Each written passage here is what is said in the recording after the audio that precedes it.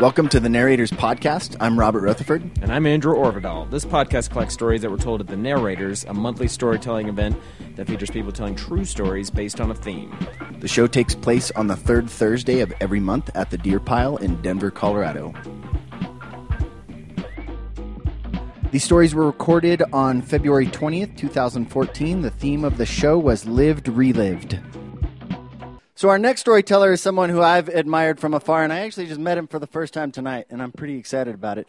If you know him, you're going to be excited. If you don't know him, well, then you are in for a treat. He's an educator, a poet. He has a book that he is releasing here at the Deer Pile on March 11th. He's having a party to celebrate it here, March 11th. The name of the book is Coyotes.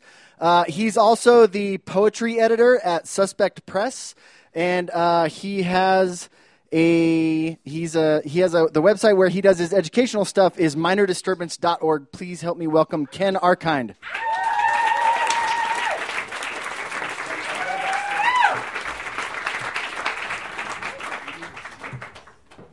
The funny thing that I'm going to say now is the part about being born and raised in Aurora.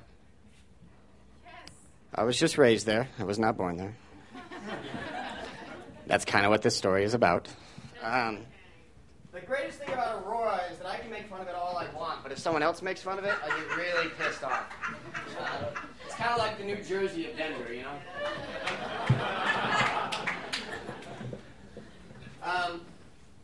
So the theme relive was amazing to me because as a poet, you spend a lot of your time reliving moments in your life, and I don't know how many people tell stories, but if you tell the story over and over again, every once in a while, you totally come across a story where you realized you missed the point from the get-go.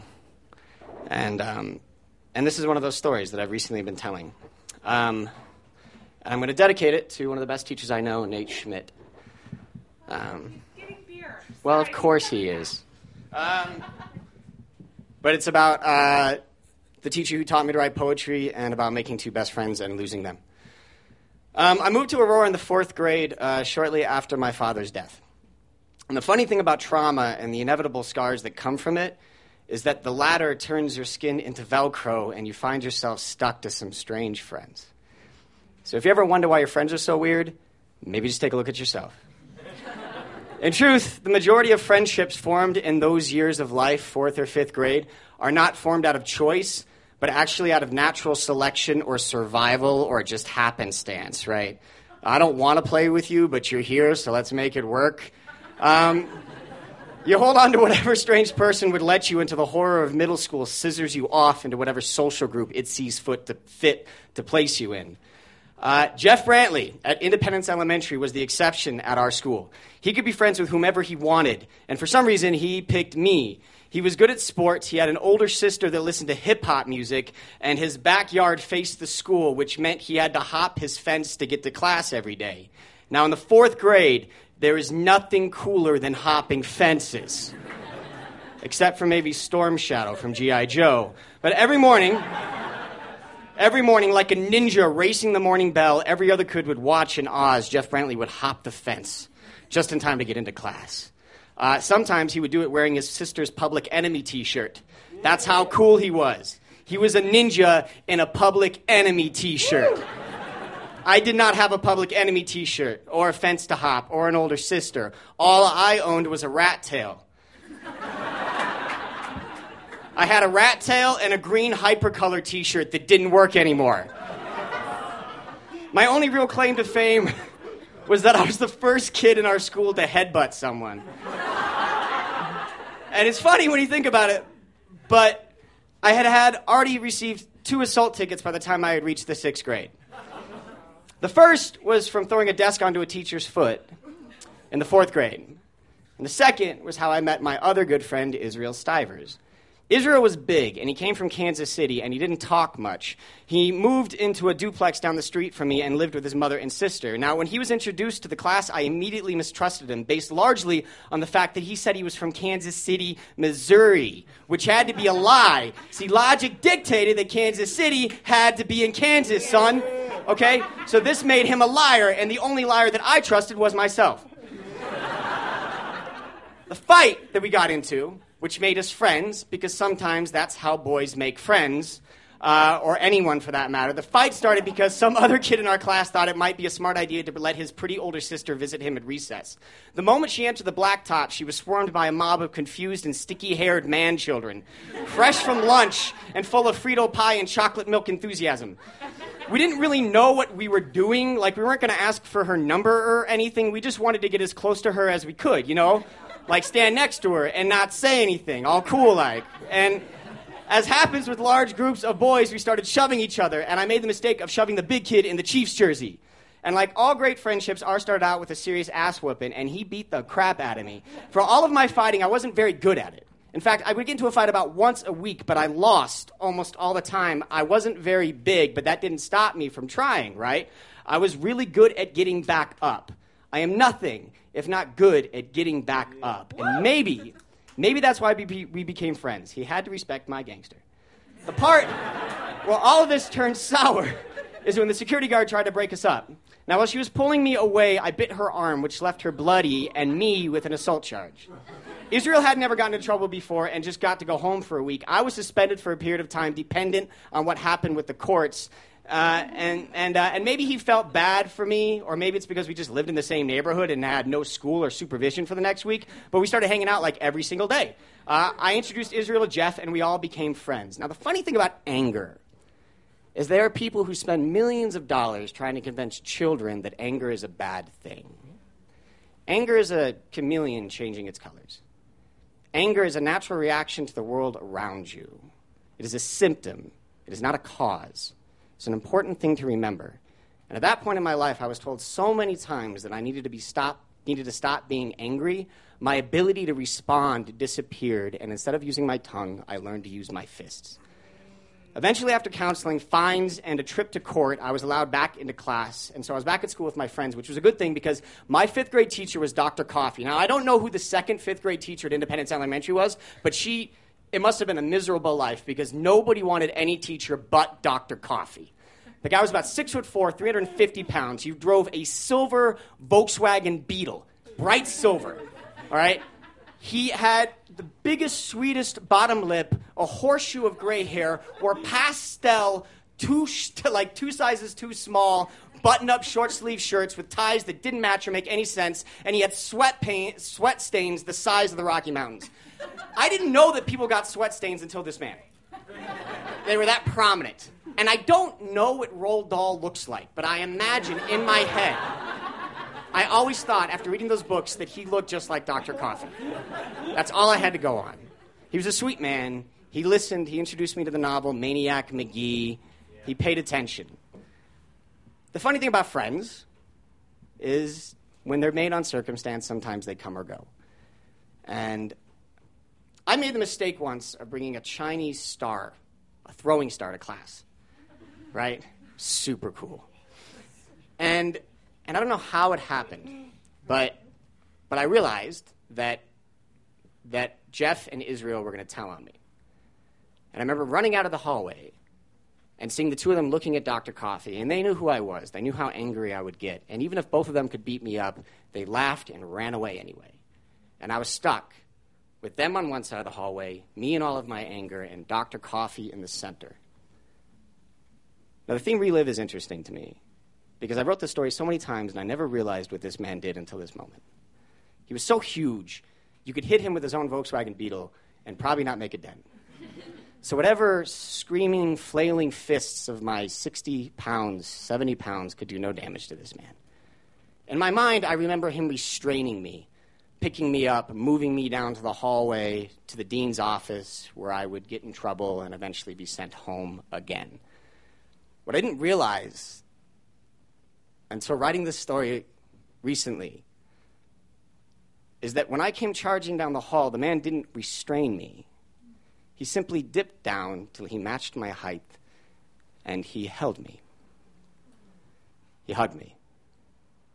For me and all of the bad that I did, for all of the anger, for all of the breaking the rules with the Chinese star, for all of the wanting to attack and the assault tickets and the nowhere to put all of this, he held me and he cried.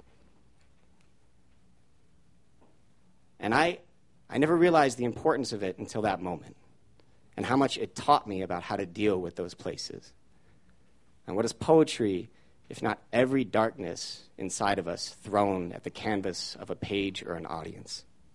What is poetry if not that man holding me back and loving me regardless? Thank you.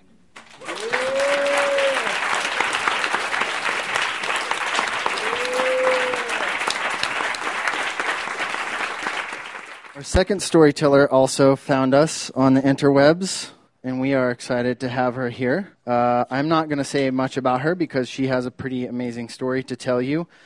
So please help me in welcoming Dori Samadzi-Bonner.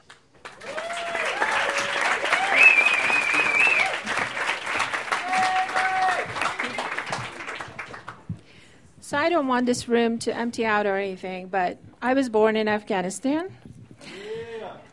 I lived there until I was 10 years old under the Russian occupation, so I grew up in war. One night when I was 10, my dad, I woke up in the middle of the night because my dad was fiddling with my hands. And I wake up, the room is pitch black, and I see his shadow over me just trying to push these gold bangles in my hand. I'm thinking, this man has lost his mind because it's middle of the night and he's putting these gold bangles in my hands. So a thought crossed my mind. I wondered if they were marrying me off to somebody. I mean, that was entirely a possibility. So instead, he started hushing me because I was kind of nervous, and I was asking him why he was doing that. And he says, just follow me. So he's holding my shoes, and we're following him downstairs, where I find, we lived in these military compounds, so I find my mom and my brother also waiting down there. And underneath us, there's Russian soldiers that basically guarded our military compound. So they had revoked everybody's visas. Nobody could leave because it was war. They wanted you to stay there and fight. And we literally ran for our lives. We put a lock on the door, left everything intact. And I remember this like it was yesterday because we had, I remember looking back at our kitchen right before my dad puts this lock and seeing these dirty dishes. And I'm thinking, I am so glad I didn't have to wash that tonight. And so we leave, and we're literally tiptoeing. So my mom first leaves, and then once she makes it to the getaway car that was my dad had parked behind the compound, then my brother leaves, and then me and my dad leave also. So we take a flight to India, and the reason why my parents escaped to India is because they knew that as soon as they got there, the American embassy would give them a visa entry to the U.S. right away, or at least that's what they had heard. So we take a rickshaw. We get to India and take a rickshaw straight to the U.S. Embassy. And as soon as we get there, there's a huge sign that says, we no longer do this. Instead, we're offering visa lotteries. So twice a year, about 50 families can go and put your name down. So we're like, no problem. We just went and looked for a place for rent. And we noticed as we're walking from one place to another, from one street to another, we noticed this cheap sign for rent. And we're like, it was a huge house, like marble pillars and all of this. We're like, okay, well, let's go and check it out. And we go in, and the guy is like, come on in. We go inside through his luxury house and opens up a door, and it was a garage. So he was renting his garage to us, which we did not mind renting because it was really cheap. And the gold bangles that my dad was putting in my hands was because we couldn't be caught with cash. Because if the government, they had a curfew, so if on the way to the airport they stopped us and found all this cash on us, then they knew that we were leaving. So we ended up staying in India, and this was literally a garage. And I'm not talking about American garage. I'm talking about just cockroaches everywhere. And my mom went and bought cotton and basically sewed these handmade bedrolls that we slept on. And so for the first time ever in our lives, and it was really awkward because, I'm 10 years old, my brother's 2 years older than me. We all, the four of us, sleep in this small little room that was sort of like the size of a baby's room here. And next to it was another room. It has a hole in the middle of it where you're supposed to use for a toilet. And we're like, okay, now we know where that smell is coming from. And it had roaches coming out of it. So my dad, being, such a nice guy, every time that I would need to go to the restroom and every time that I would go and take a shower, he would spray it down so that the roaches would go back in.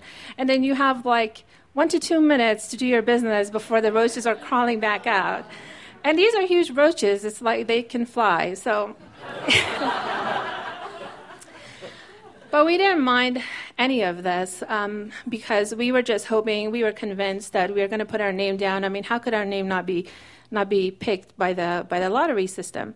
And we literally lived our life from one meal to the next. Some days we had one meal, some days two, and maybe every now and again we got lucky when my aunt sent us money from here. Then we would have 3 meals. And whenever she sent us that money, my dad even bought us bananas, which we couldn't really afford to buy. So, like, he would buy 4 bananas. And, I mean, as soon as he would bring it in, my brother and I would go through it really quick. And then we would look at my parents' banana. And so my dad always found a reason or another. He would always say, well, does this, taste funny to you? I don't like this banana. So he would always give me his, and my mom gave hers to my brother. And soon enough, we also learned the game. So like around 4 in the evening, my brother and I took a nap because the ice cream truck came around. And all the kids would go to it. And the first week that we lived in India, it was like 200 degrees or something. And we hear all this commotion, and we're like, oh, what is that? Let's go and check it out. And when I say, so we lived on the back of the house where there's like, it's like an alley. And this is no American alley. This is like, it's like dog poo everywhere, and you have to, go step over that to get to wherever you needed to go to get onto the main street. And so we're like, we get to the main street and we see the kids swarming the ice cream truck. And we're like, oh, great. So my dad was like, oh, you guys want ice cream? And we're looking at him like, it's 200 degrees. Of course we want ice cream. But we knew he couldn't afford it. So after that, every 4 o'clock, we would take a nap because we didn't want him to feel bad for not being able to buy us things. And the only thing that we ever waited for was the chance to go and put our names down for the lottery system. So we would wake up in the middle of the night because we wanted to make sure we were part of that first 50 families that they were taking in. So we would walk to the embassy like an hour away, which was no problem. But on the way back, it was a hassle because it was so hot and we couldn't afford really to take a rickshaw all the time. So we would walk back. And we were so excited. On the way back, my dad would say, well, today's Dori's birthday, so I put it under your name, and I just know you have good luck, so it's going to come out. And the next time he would put it under my brother's name and so forth. And then they would make an announcement that somebody's name had been picked. And we had this, the only thing we had in this garage besides the bedrolls was this radio that my dad found. And we would draw each other's names and pick a name as to who's going to hold the antenna so that, you could actually listen to the announcement. And so then they would make the announcement, and then we would wait for the mailman around 11 o'clock. And as soon as we would see him kind of turn around the corner, my brother and I would start running toward him, just expecting that he had that letter for us that we had been approved to come here. And there came a time where he would start nodding his head no from far away. And it was heartbreaking. So 3 years go by of us living like this, and our name was still not called. We were completely out of these gold bangles, and the only thing left was a necklace that my mom's uncle, who passed a couple of years before, had sent, like his wife had sent it to her. So they sold that necklace and hired a smuggler to have me and my brother come here. And we were so excited that night when they woke us up to say that that's where introduced us to this man that we had never met before. And you would think that we would be scared, which we were, but more than anything, our desire to want to be here was so much more. So we were completely overwhelmed. And I remember this so clearly because it was the very first time I ever saw my dad cry. I mean, he was a general back home, and he's this tall, he looks really tough, but he's a sweetheart. And he's standing there as me and my brother are getting in the cab with this smuggler. And he's holding my mom back because she's screaming and going crazy, and she has like tears rolling down his face. And still, he was forcing a smile and waving at us, and that's how we left. And I wondered at that time if I would ever see him again, but again, in the back of my mind, I was so excited to come here that I didn't really give it another thought. So the smuggler explains to us that we have a flight in Thailand, and after that, we're going to go straight to America. But once we get to Thailand, he ditched us. We waited for him for 4 hours at the airport, and he never came back. We convinced ourselves that maybe he got caught because we just couldn't believe somebody would do that. But he had asked me prior to leaving to give him this envelope that my mom was sewing inside of my shirt. It had just a little bit of money and some contact information. And so that told us that maybe he didn't get caught. Maybe he meant for this. So we walk out because we were nervous about getting caught and end up in Thailand prison. So we started walking out with the rest of the people that were walking out. And from far away, so we spoke Russian because we live with Russians in our country. And we didn't know any English. So from far away, as we walk out, we're like, my brother's like, does that say, that's a K, that's a F, and that's a S? And I'm like, no, that's a C at the end. So we're reading KFC. We're like, okay, well, that looks like American letters. We can go over there. So, and then we realize it's a restaurant. So we wait there. And the whole time we were in Thailand, we ate KFC all the time. I would never eat it again. And so we go there and we ask the guy to let us use the phone. And now we have to phone the main house where this person lives. And he had to go and get my parents because, of course, they don't have a phone in the garage.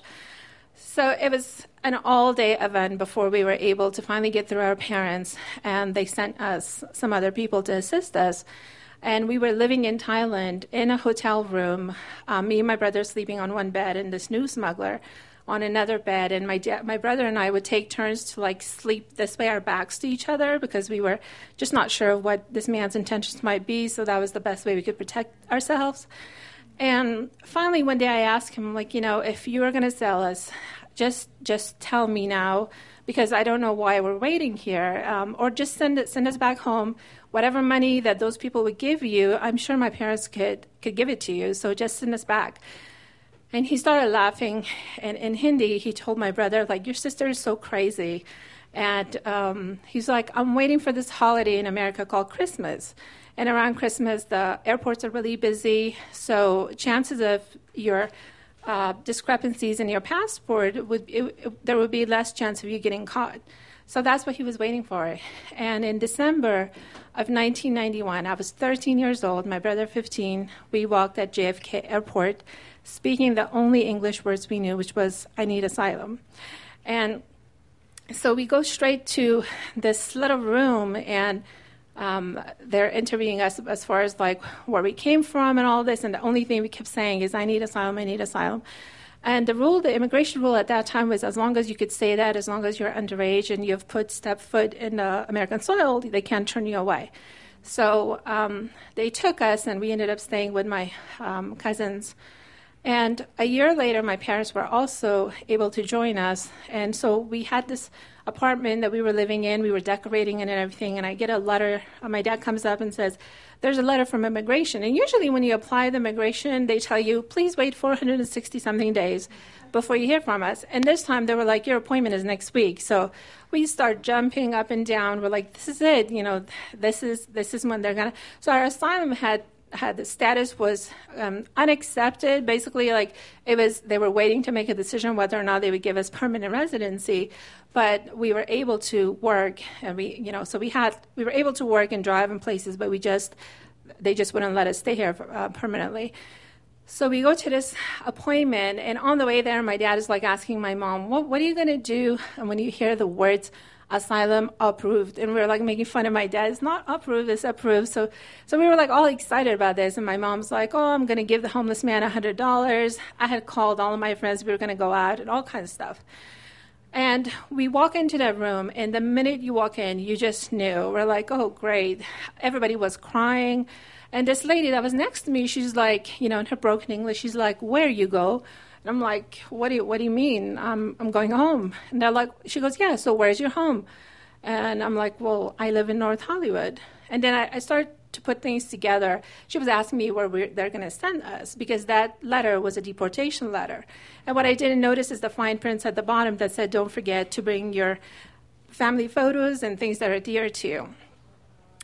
So We couldn't afford much at this point, but the one thing that we did is we whatever money we made, everybody chipped in. We had hired a attorney, but she was nowhere to be found that day. So I asked the guy who was standing there, I'm like, hey, I need to go and use the phone because I saw my dad hovering over, complaining of a chest pain, and he was having a heart attack. And I'm like, I need to call somebody, and he wouldn't let us use the phone. And finally, I was able to use the phone by telling him that I need to use the restroom, and I just opened whatever exit door that I could open up and called our attorney, who faxed over a paper essentially saying, if you don't let him seek medical assistance, basically you guys will be in big trouble. That's the only reason why they gave us a 3-month visa. Everybody else in that room was deported. So now we're living in fear. Like going to your mailbox, it was a scary thing. Like my dad would be like, "You go and get the mailbox," or So it was a big chore just to go and open up the mailbox because we were afraid of the next letter that we're going to get.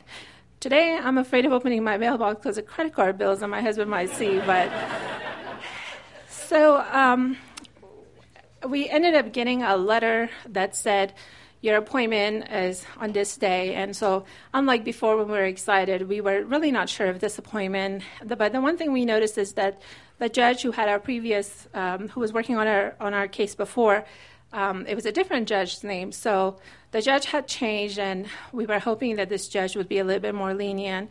And we walk in, and it's an older gentleman. We were hoping he would smile, but he wouldn't even look at us. So, the whole thing starts, he starts by asking my dad questions like, did you come here illegally, this and that? And my dad would start giving him these long answers. Well, yes, but. And he was like, no, I don't want you to give me an explanation. It's just a yes or no answer. So he kind of carried on with my dad like that for a while. Finally, my dad gets up and he pulls his shirt up and he's like, and he's just like crying while he's explaining all this. And I'm standing next to him translating. He's like, this is what the communists did to me, showing all his scars from the time the communists had tortured him, tried to pull his toenails with pliers and all kinds of stuff.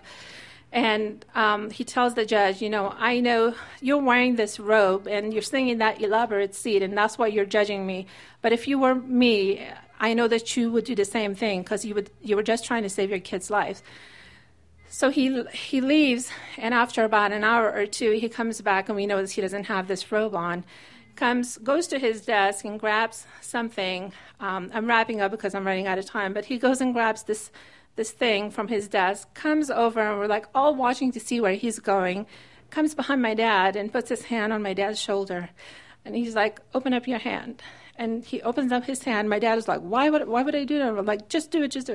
So he opens up his hand and he puts the stamp in my dad's hand. And he goes, Mr. Samadzi, I would like you to stamp your children's papers yourself. Welcome to America. Later, it took about another 5 years before I was able to become a citizen. But finally, on January 29, 2009,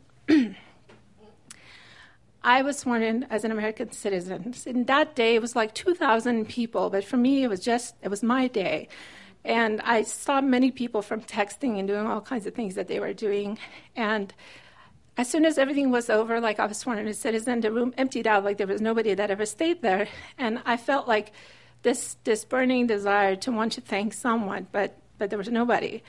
So I made a promise to myself that day that I would actively look for platforms that allow me to stand here in front of you and thank you from the bottom of my heart and the depth of my soul.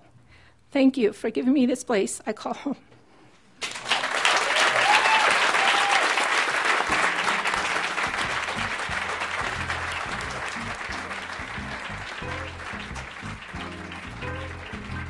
Dori Samadzi-Bonner.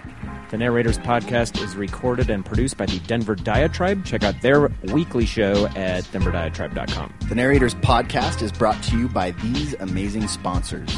The great guys at Illegal Pete's and Greater Than Records, who in addition to providing rad burritos all over town, provide great local music and comedy. Check out the appropriately named Sexy Pizza at either of their locations in Capitol Hill or Old South Pearl, or on their website, sexypizzaonline.com. And finally, by the internet superheroes at Commerce Kitchen, who provide internet marketing solutions and search engine optimization for all your e-commerce needs. Check them out at commercekitchen.com.